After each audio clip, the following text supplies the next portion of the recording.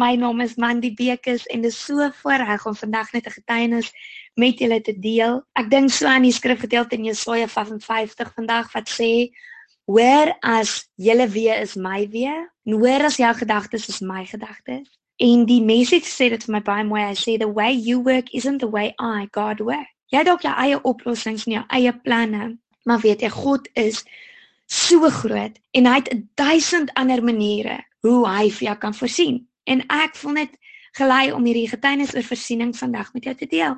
Ek en Jackie is getroud in 2007 en hulle was besig om 'n huisie vir ons te bou daai tyd. En ek en Jackie het elke dag toch gaan loop en die Here het hierdie huisie vir ons voorsien. So ons was net so dankbaar. Dit was so wonderwerk. Ons kon die teëls kies, ons kon alles kies. Dit was so 'n spesiale wonderwerk vir ons. En die een dag toe ek hulle is besig met die kombuis uitleg, toe ek in die kombuis inloop en hy het so 'n klein scullery gedeelte, opvasgedeeltetjie toe ek al instap. Toe sê ek vir Jackie: "Maar waar gaan die skottelgoedwasser staan?" En hy lag, want op daardie stadium het ons nog nie 'n bed nie, nog nie yskas nie, niks van die noodsaaklikhede gehad vir na die troue nie. En hy lag so vir my, sê: "My vrou, skottelgoedwasser is regtig nie ietsie waaroor ons nou hoef bekommerd te wees nie, dink ek. Dis nie 'n prioriteit nie." En ek kyk so vir hom, ek sê vir hom: "Jy ken nie my God nie, en ek besef is nie 'n noodsaaklikheid vir jou nie, maar vir my, met hierdie naels, dis absoluut crucial." En ek kyk so vir hom, ek sê: "Ek gaan bid en ek gaan vir die Here vra. Jy hoef dit nie vir my te koop nie," sê ek nog heel arrogant vir hom. "Die Here sal dit vir my gee." En hy lag net so kalm en dierbaar soos hy altyd is.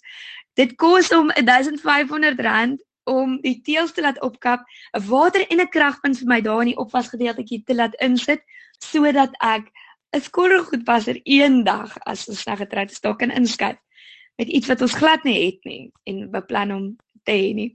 En weet jy, ek vertrou die Here, ek bid net 'n absolute kort gebedjie en sê: "Here, ek dank U vir 'n skottelgoedwasser, want ek en hierdie man gaan bediening toe en ek weet die eis van die bediening, so ek loof U en ek dank U dat U my kan bederf met so 'n luxury, want U is God en U kan."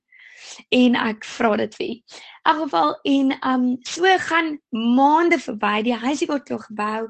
Ons trek in April in 2008. In daai week verjaar ek en Vriendedag op, en toe ons die voordeur oopmaak, toe oorhandig hulle papier om te sê: "Môre sal Tafelberg Meubileerders 'n skottelgoed aflaai. Hulle wil net baie geluk sê met ons huisie en baie geluk sê met my verjaarsdag."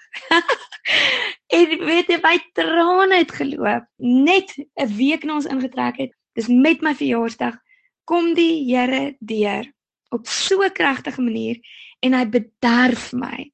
Dit was my so wonderwerk. Dit was my so God moment en dit was my so spesiaal. So ek wil net vandag vir jou sê dat die Here gee vir jou om. Hy het jou diep lief en hy wil sy almag vir jou wys. So vra hom dit wat jou behoefte is.